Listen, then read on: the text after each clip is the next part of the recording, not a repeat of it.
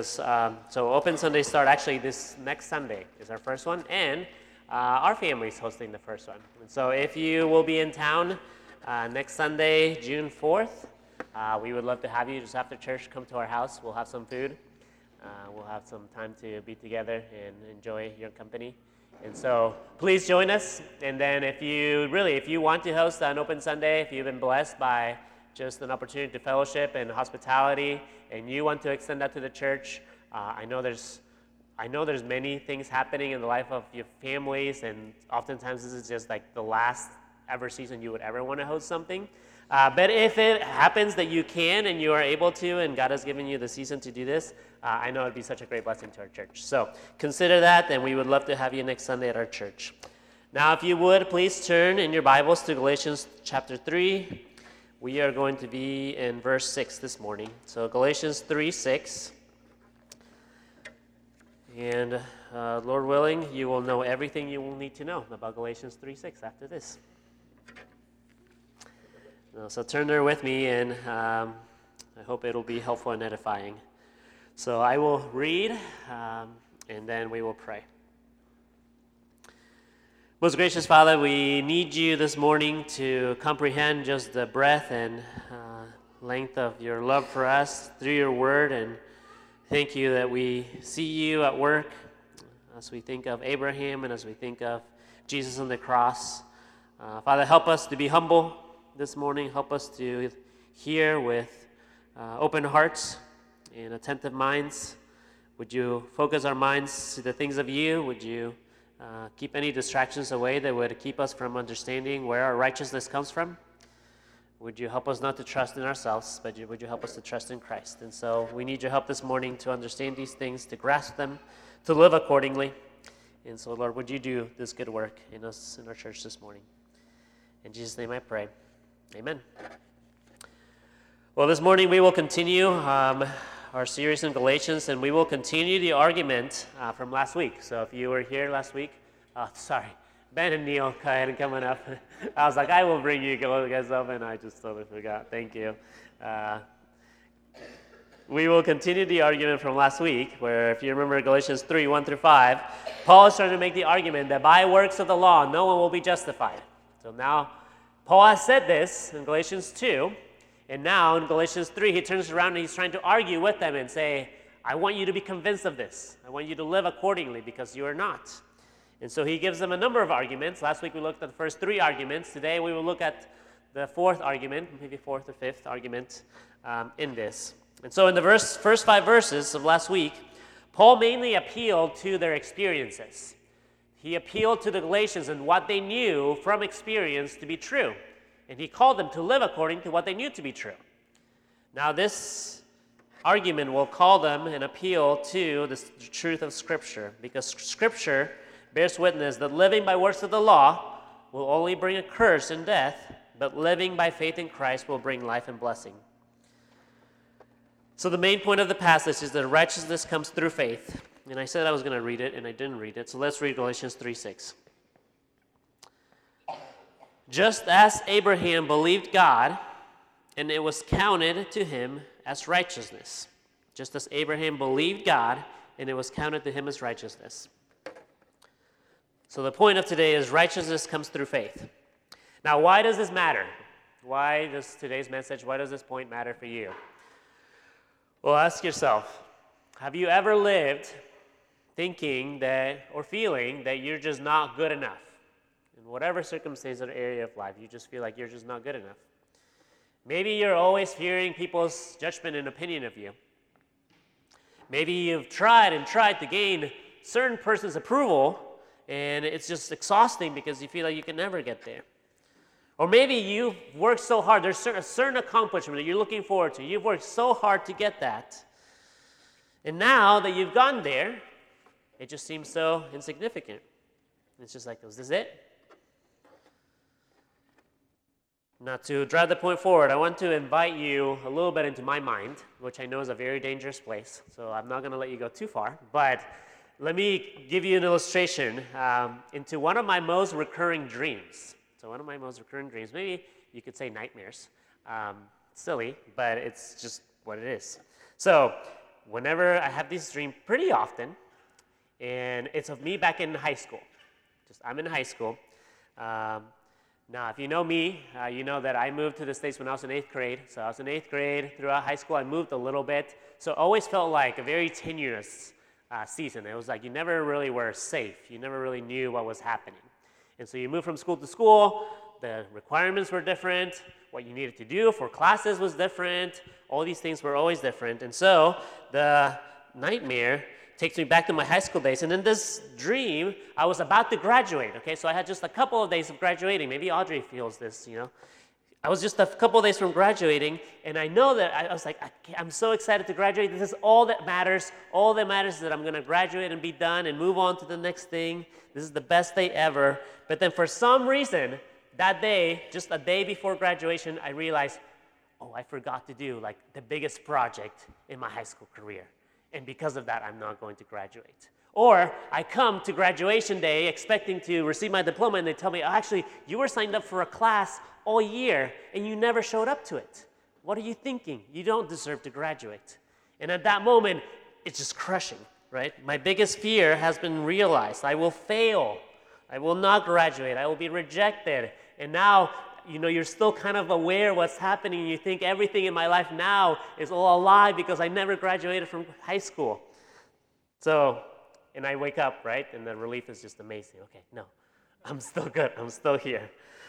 So again, just a silly illustration of the fears that we may have, that we may not be good enough. Because at the core, I think my fear is that I haven't done good enough, and so I will be rejected. And I think in many ways, for many of us, it's a fear, and we feel that we need to measure up. We feel like we need to be good enough. We have to feel like we have to do more. Maybe it's with your job, right? Maybe it's with your job. You always feel like there's always something and missing. Maybe it's with your extended family, and you always feel like you just can't really fit in with them, and you just have to do more in order to gain their approval. Maybe it's with your closest relationships, right? Maybe even with your spouses, with your children. You still feel the need to do this. A church. Or maybe even with God, right? This is the most important. Maybe with God, we act the same way. And we feel like we can never do enough to please God. Because after all, you see yourself and you think, how could I ever be made right when God is so holy and I'm so sinful? So my hope this morning is that you will find Christ to be everything that you need. So let's look at our passage this morning, Galatians 3:6. I'm going to read it many, many times, and maybe you'll have it memorized by the end of today. So Galatians 3:6, just as Abraham believed God, and it was counted to him as righteousness. All right, I believe I'm going to provide to you a twofold argument from this verse. And so I think there's two main arguments that we'll look at this verse. The first one, and the main clear one, is that righteousness comes by faith. Abraham believed God, and it was counted to him as righteousness. So the main point is that works of the law cannot make you righteous. You cannot be made right by your works of the law. It's only through faith. That's the main and second point. But the first one we're going to look at is actually the example of Abraham. Because Paul could have just said, righteousness is found through faith alone. But instead, what he does is he says, Abraham believed God, and it was counted to him as righteousness. He recalls something that the people should know and have studied. He knows that they want to be found with Abraham. And so Paul, what he's doing here to the Galatian church is he's appealing to them, appealing to the Jewish crowd. Okay, they think highly of Abraham, and he's calling to mind this patriarch or the faith. And so he's arguing with them that Abraham, what he's arguing is that Abraham had faith over works. So in other words, Paul is claiming Abraham. Paul is saying, Abraham, this guy that you all look up to, he is on my side. He had faith over works. And that's a big deal to them. That's a really big deal to them. Paul is saying, you claim to follow Abraham, but are you actually following Abraham's example? And so the question that has to be answered is, was Abraham justified? Was he made righteous before God by works of the law or by faith? This is important because if Abraham was saved by faith, then if they're following after Abraham's God, then they would want to be found with faith. Would you know how to answer this question? Somebody asked you, was Abraham saved by faith or by works of the law? Would you know how to answer this? Would you know how to prove this from Scripture? Because this is something that is still, I think, today, right? There's many religions that want to claim Abraham. They want to claim that they follow Abraham, and yet they would say that salvation comes by works and not by faith. So you have some examples, right? You have the Jews. Pretty clear example, right? It's right into the Jewish crowd too. The Jews today, they claim to have faith in God, right? The God of Abraham. But then they miss God, the real God, because they reject Christ. You have the Muslims in Islam. Okay, they have all sorts of things wrong, but they reject the notion of original sin. They say there is no such thing as original sin. And so they say, I can be made right with God by my good works. If I obey the Torah, they claim, then I will be granted the ability to enter into paradise. And Abraham is a really key player in the Muslim faith. You have other ones. You have the, I don't know how to say this, Baha'i faith. They're also followers of Abraham in a sense. And we actually have a church here. I don't know if you knew this. We have a Baha'i temple church here in town. I don't think there's many in Indiana, but we have one in Bloomington. You know, of extent, you have the Rastafarians too. And so all these religions, they think that righteousness can be found in what you do, in your obedience to the law. But that's not how Abraham found righteousness, but I don't want to get ahead of myself. The question is, was Abraham saved by faith or by his obedience? Paul tells us Abraham believed God, and it was counted to him as righteousness. Abraham believed God. So the question is Paul just making this up? Is Paul just coming up with this new idea, this idea that Abraham believed God? No. If you see this, if you recognize in your Bible, Paul is actually quoting from a previous passage in Genesis. And so I think it'll be up on the screen, but even if it's not, I want you to go ahead and turn to Genesis. Genesis chapter 15.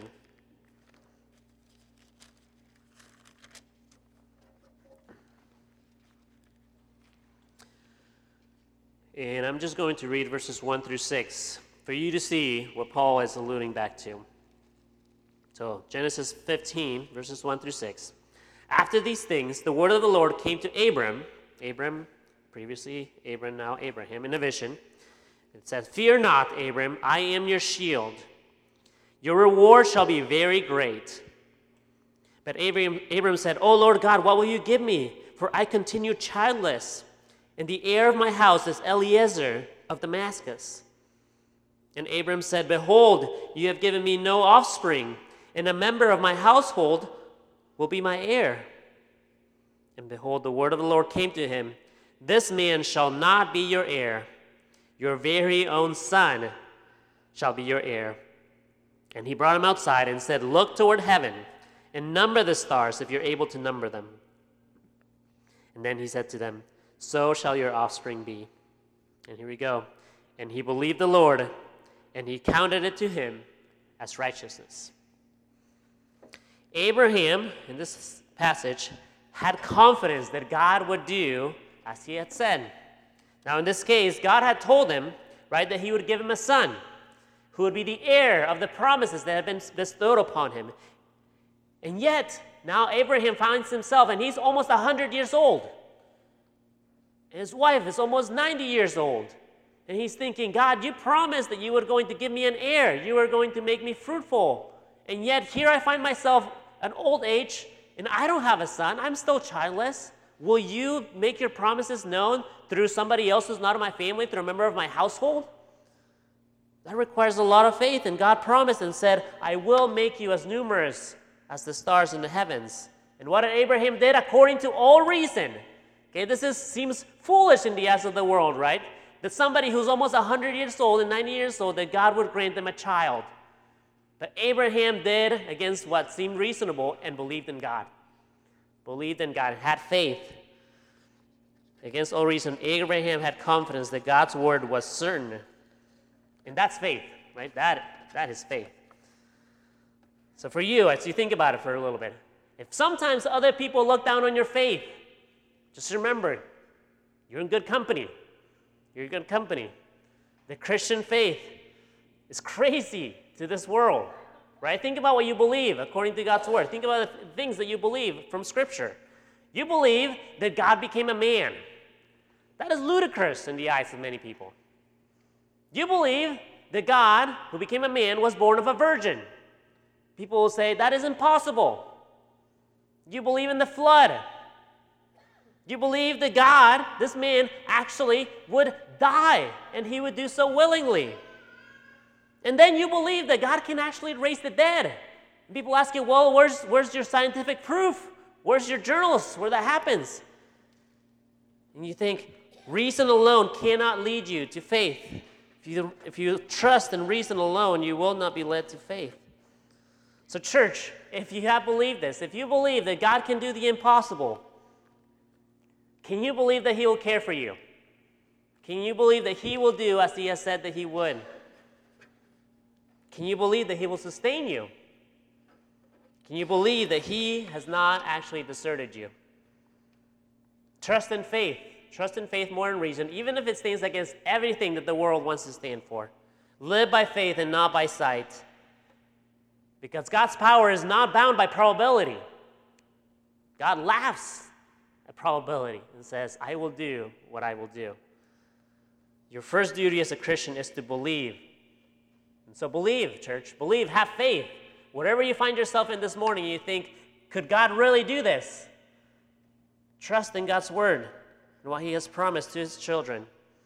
Because Abraham believed. Abraham believed against all reason.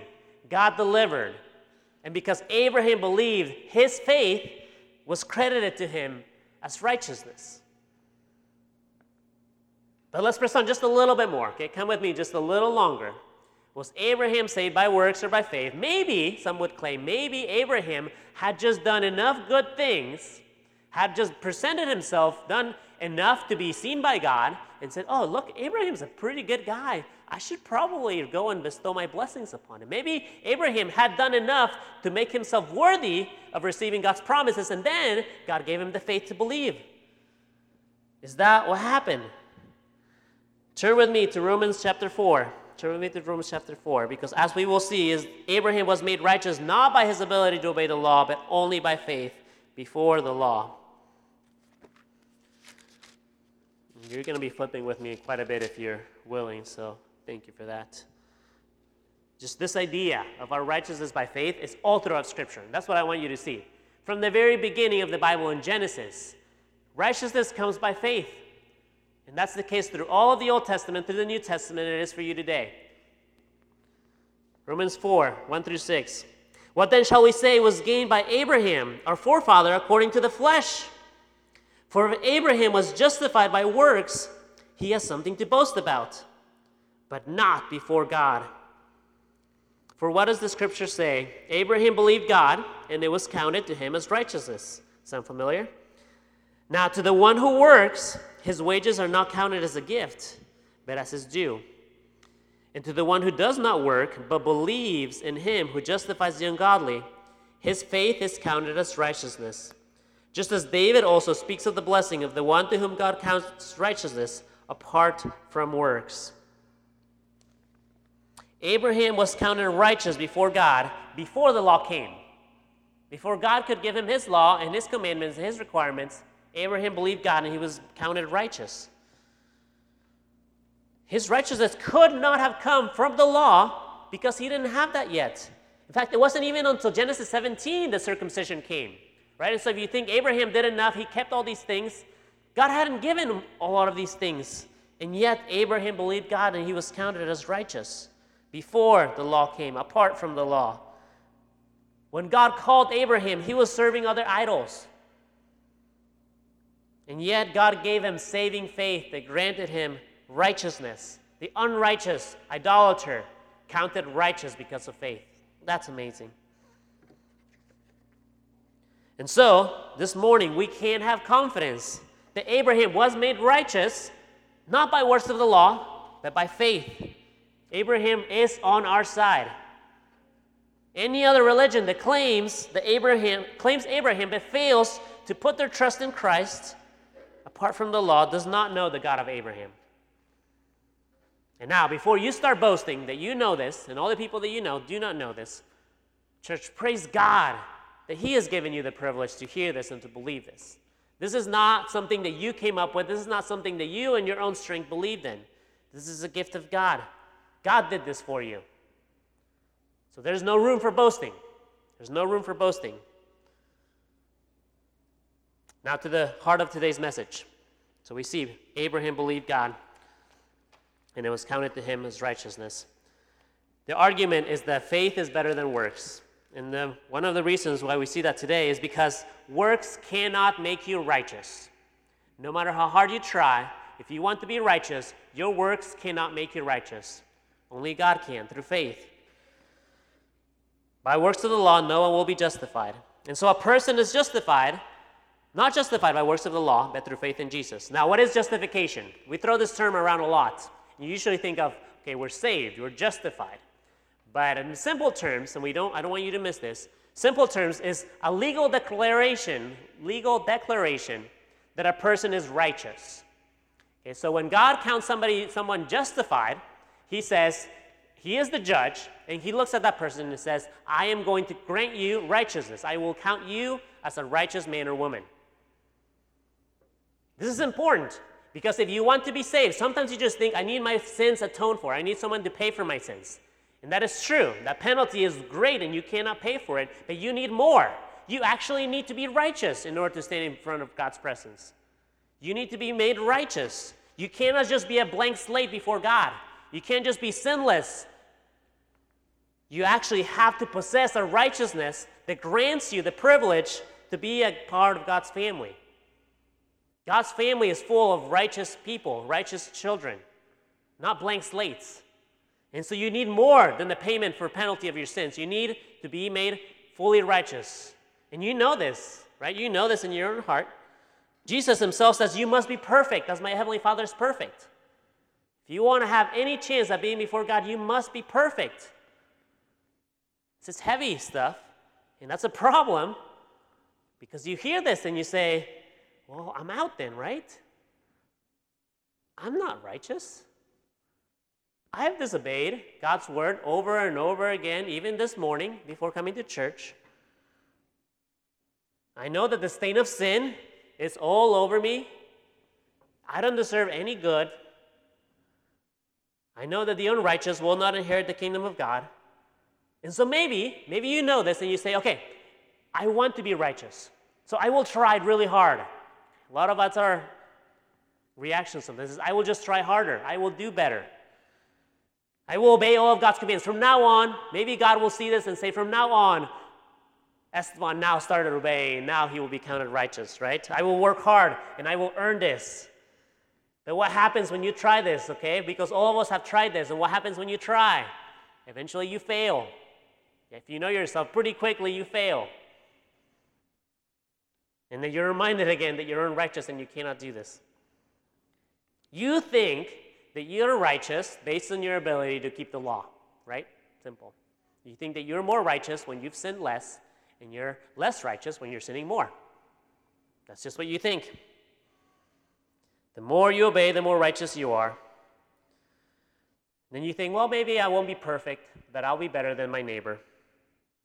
All of that, forget all of that. Abraham was righteous before the law, apart from the law. The measure of your righteousness is not found in your works. It's not found in what you can do. Any effort at trying to make yourself righteous on your own efforts will be futile. The law, if you live by it, will only condemn you.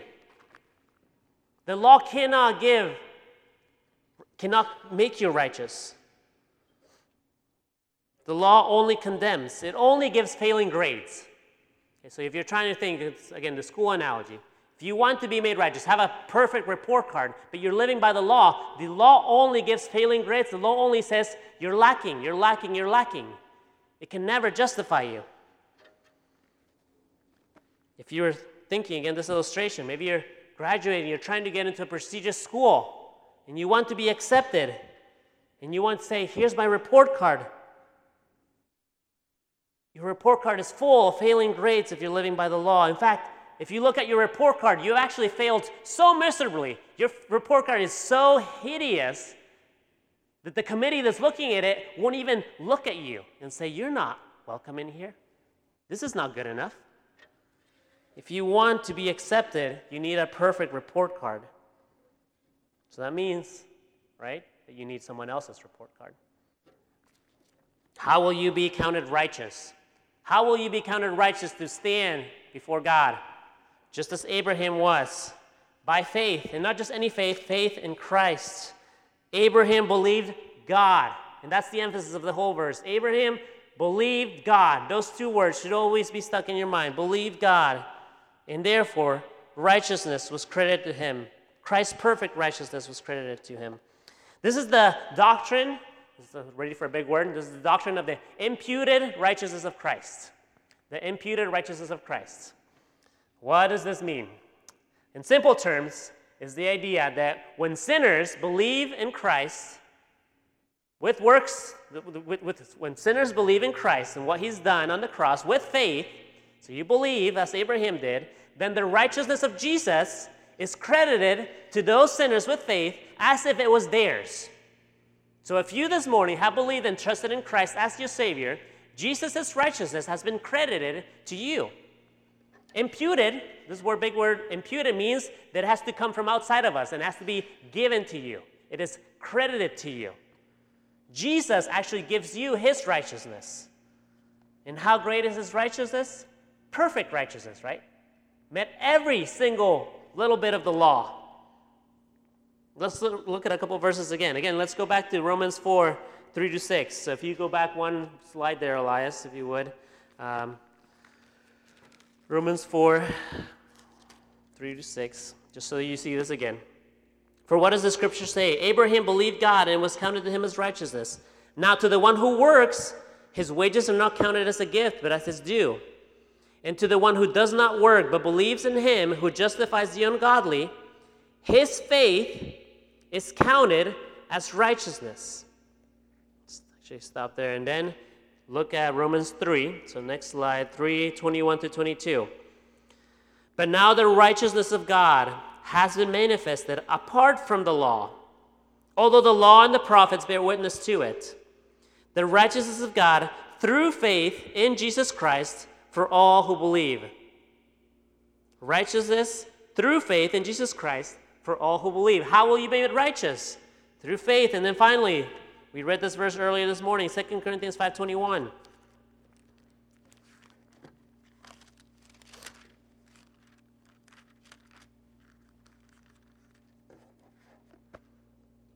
For our sake, he made him, Jesus, to be sin, who knew no sin, so that in him we might become the righteousness of God.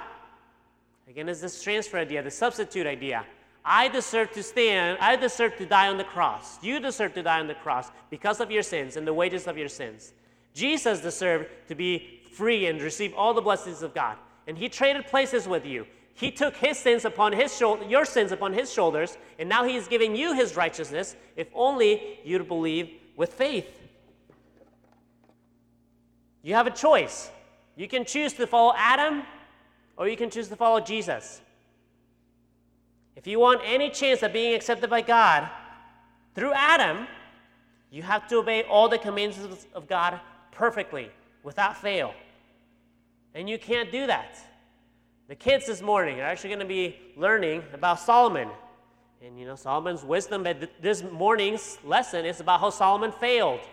And even though he was given great blessings and bestowed great things and much wisdom, he still trusted in his women, trusted in his riches and his wisdom instead of God, and he turned to idols.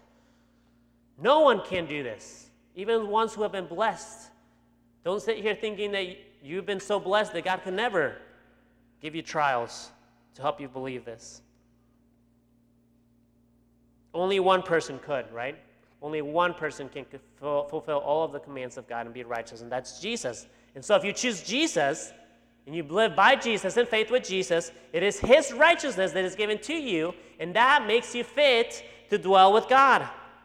So you have to have that righteousness. You have to have the righteousness of Jesus if you want to be in God's family. So the imputed righteousness of Christ means that when Jesus died on the cross, He gave you that righteousness for those who would believe with faith. He did it for you, church. And so another illustration. Maybe let's think about a bank. You have a bank account. You think about your debt to God, right? You're in debt to God for all the bad things that you've done, all the ways in which you failed him. You can never pay this debt.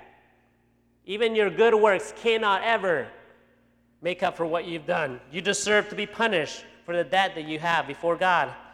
But that debt was put on Christ when he died on the cross. And then Christ's bank account was actually given to you. The riches, the blessings, all of that graciously given to you because Jesus saw you and loved you and has given you faith to believe. So now you are rich in Christ. Not because of what you've done, but because in whom you believe. And that's the important part, in whom you believe. I know I'm repeating myself over and over for emphasis, but let me just read you from Luther. We have this quote up from Luther, yes, if you can see this. I think he says it really, really succinctly and clear. So Luther says, 2 things make for Christian righteousness. Faith in Christ, which is the gift of God. And 2, God's acceptance of this imperfect faith of ours for perfect righteousness. So God actually made it possible that your faith would grant you righteousness. How? Because God accepts even your imperfect faith for perfect righteousness. Because of my faith in Christ, God overlooks my distress, the unwillingness of my spirit, my many other sins. So because of the shadow of Christ's wings covers me, I have no fear that God will cover all my sins and take my imperfections for perfect righteousness. Okay, which one would you rather have? Your unrighteousness or Christ's perfect righteousness? I think the choice is clear. So the choice for you is, will you live by faith? Will you live by faith? But don't have faith in your faith. Okay, don't get tripped up and say, I believe in my faith because my faith is so great, then I should be given these things. No, your faith is not the cost of your salvation. Your faith is only the means that God uses. God is the one who makes you righteous through Jesus, and he's used faith as the means for you to come before him and receive that perfect righteousness. So for all of you, have faith that even your weak faith, even that faith that is so small that sometimes you're not even sure that it's there, have faith that God is the one who could turn that weak faith and make it effectual to grant you his righteousness. Praise God, right? Praise God that you can do that. So if you have believed, if you're sitting here and you have believed in Christ, Christ's righteousness is yours. Now when God sees you, he sees the righteousness of his Son. And now he will judge you accordingly. That's good news. That's the good news that we preach to unbelievers. Because this is an amazing thing that you could do. There's many people in the world who are even afraid to be with their own thoughts because they know that their own thoughts condemn them. And so they want to just drown those thoughts and say, I will think of anything else. And to think that they can have peace, that they can also be made righteous because of Jesus. Not only forgiving them, but actually giving them perfect righteousness.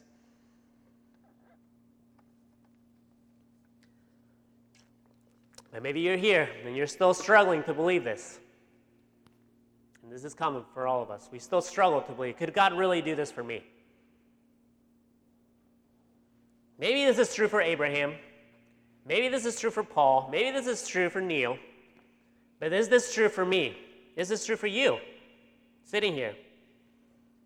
One more verse I want you to look at. Romans 4. Romans 4:20. We're going to read 20 through 25. Paul says, no, and this is regarding Abraham, no unbelief made him waver concerning the promise of God. But he grew strong in his faith as he gave glory to God, fully convinced that God was able to do what he had promised. That is why his faith was counted to him as righteousness. But the words, it was counted to him, hear this, were not written for his sake alone. But for who? But for ours also. It will be counted to us who believe in him, who raised from the dead Jesus our Lord, who was delivered for our trespasses and raised for our justification. It will be counted to us who believe. Do you believe? Do you believe that Jesus Christ is the only way to be made right with God? Do you believe that Jesus' righteousness is the only righteousness that is found? That there is no righteousness found in any other but Jesus Christ? And will you put your trust, have you put your trust in him, saying, I will live for him as he has died for me? Have you done that? And if you have done that, then you can believe and say that the promises of Abraham are yours, that you are also a son of Abraham. Just like verse 7 in Galatians 3, if you're still there and you haven't lost you. 3:7, the next verse, it says, know that it is those of faith who are the sons of Abraham. If you have that faith, and God has granted you that faith, then that righteousness is yours. So believe God. Don't believe in yourself. Don't look at your own heart. Look at God. Look at God. The point is not to look at yourself and judge yourself worthy or unworthy. It's not your call. God is the judge. The point is to look at Christ and his infinite worth, and now believe that in Christ you are righteous. It feels contrary, right? I tell you this, you are righteous, and you think, there's still something in you that's wrestling, because I feel this. This whole week I was wrestling with this, like the righteousness of Christ imputed to us, and yet I see myself, and it's like, how could this be true? Because I see myself, and I think, this doesn't feel right. Well, maybe we'll get to that here in a second. I'm jumping ahead of myself, but why does this matter? Why does this matter? Why does it matter that you are righteous? Well, maybe let's just think of a very unrealistic scenario. Maybe this will help you. Maybe not, but maybe this will help you. So, very unrealistic scenario. What if you could actually keep all the laws of God? What if you actually could, and you had, kept all the laws of God, and you could be made righteous because of your obedience? Let's just assume for a second, very bad scenario, but let's just assume for a second that you were there, that you could do this, and that you had done this, and that you've gone however many years of your life, and you could say, wow, I actually have never sinned. I have never disobeyed God. I'm a pretty righteous person. And let's just say that God would do that, and would look at that and say, you are a righteous person. You kept all the laws of God. What would you do if you were righteous on your own? How would that change the way that you live? One way, I think, is you could come before God without fear, right? What would you have to fear? There would be no judgment you could fear because you have kept all the laws. You are righteous. You could enjoy fellowship with God, right? There would be nothing standing in your way. There would be no conflict that you would have with God, and so you would have no issue coming before God in fellowship and sweetness. And you even just think of the difference when you have conflict with someone and going to have lunch with them. Like, that's a pretty tense meeting. And then you go to have lunch with someone that you love, who's seen you, who's been with you, who knows you, and you're free with. That's a sweet meeting, and that's what you could have with God if you were righteous on your own. Not worrying about judgment or conflict. I would also argue that if you were righteous on your own, you would deserve some merit, right? Some credit, some praise. You could look at other people who aren't keeping the law and say, hey, look at me, I am actually righteous on my own. You would deserve some glory for that ability. You would rightly expect glory because you have done enough. All right, let's step back out now because you have not done that. That's not true. You can't earn it. You've done the opposite. But in Christ, right? In Christ, you are still counted righteous. Not because of what you've done, but because of what Christ has done. And so the same is similar is true for you. You can actually come before God without fear. You fear him who's God, and yet at the same time, there's a certain fear where you can come with God as your Father and still acknowledge his greatness. So you can come God without fear of judgment, not because of your righteousness, but because Christ has made you righteous. You can have fellowship with God. Even though when you don't think yourself as worthy, you can have fellowship with God, not because of your righteousness, but because of Christ's righteousness and how he has reconciled you to the Father. And you can give glory where glory is due, right? And that glory would not go to you. That glory goes to Christ. You can glory Christ because of what he has done for you. And so this has so many implications. So many implications. Your righteousness, and actually this next on the screen. Your righteousness in Christ means that you can now have peace with God. Your righteousness in Christ means that you don't have to fear condemnation. Your righteousness in Christ means that you are accepted by the Father. Your righteousness in Christ means that you're blessed. Your righteousness in Christ means that you can rejoice even in sufferings. And there's verses up there. If there's one particularly that struck you that you can write down. Remember, your righteousness does not come from man. Your righteousness does not come from your ability to be sinless. Even if you kept the whole law this week, you would still not be sinless because that's not where righteousness comes from. The righteous man trusts in Christ, and that is his all. And so as you believe that Christ's righteousness can be yours through Jesus, you can actually rest in the grace of God. The doctrine of Christ's imputation should create in you a thankful heart. You can have freedom now to serve him and to do the things that he's commanded you to do, not because those things earn your righteousness with God, but because he has given you that righteousness, and now you can just live for him in praise and glory. Wouldn't you want to live for that God who's done everything for you? His righteousness is enough. And so, when you come to the end of your life, right, and you know that, the end will come soon, and you're on your deathbed, and you're wondering, did I do enough? Did I do well enough before God? What will happen to me when I die? You don't have to fear. You don't have to fear, because if you are in Christ, you stand on his righteousness, not on your own righteousness. You don't look to you and to yourself. You look at Christ and what he has done. And you know that his righteousness is more than enough to bring you into God's family, that you'll be accepted into your Father's arms. And this idea, even if death seems far from you, the idea and the hope of heaven should be a comfort to all of you. It really should. Right now, you really do live in conflict with yourself. You're counted righteous in Christ, and yet you still dishonor your Savior. God has made you his child, and yet in many ways you act like his enemy. Yet the comfort of heaven and the hope that we have that we will be with Jesus forever is that the sin-cursed world will be done away with once and for all. You will be glorified with Christ. The sin that plagues you will be removed for you once and for all. One day you will not live with this conflict within you, this turmoil. You'll be free from sin and all of its consequences, and that will be a glorious day. And we can look for that with hope because of what Jesus has done.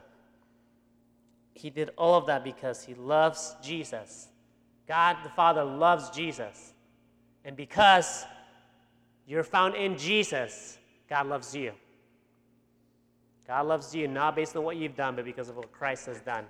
Will you be found in Jesus? Will you reject the ways of Adam? Will you reject the ways of your heart? And will you say, Jesus is more than enough for me, and I will rest on his grace?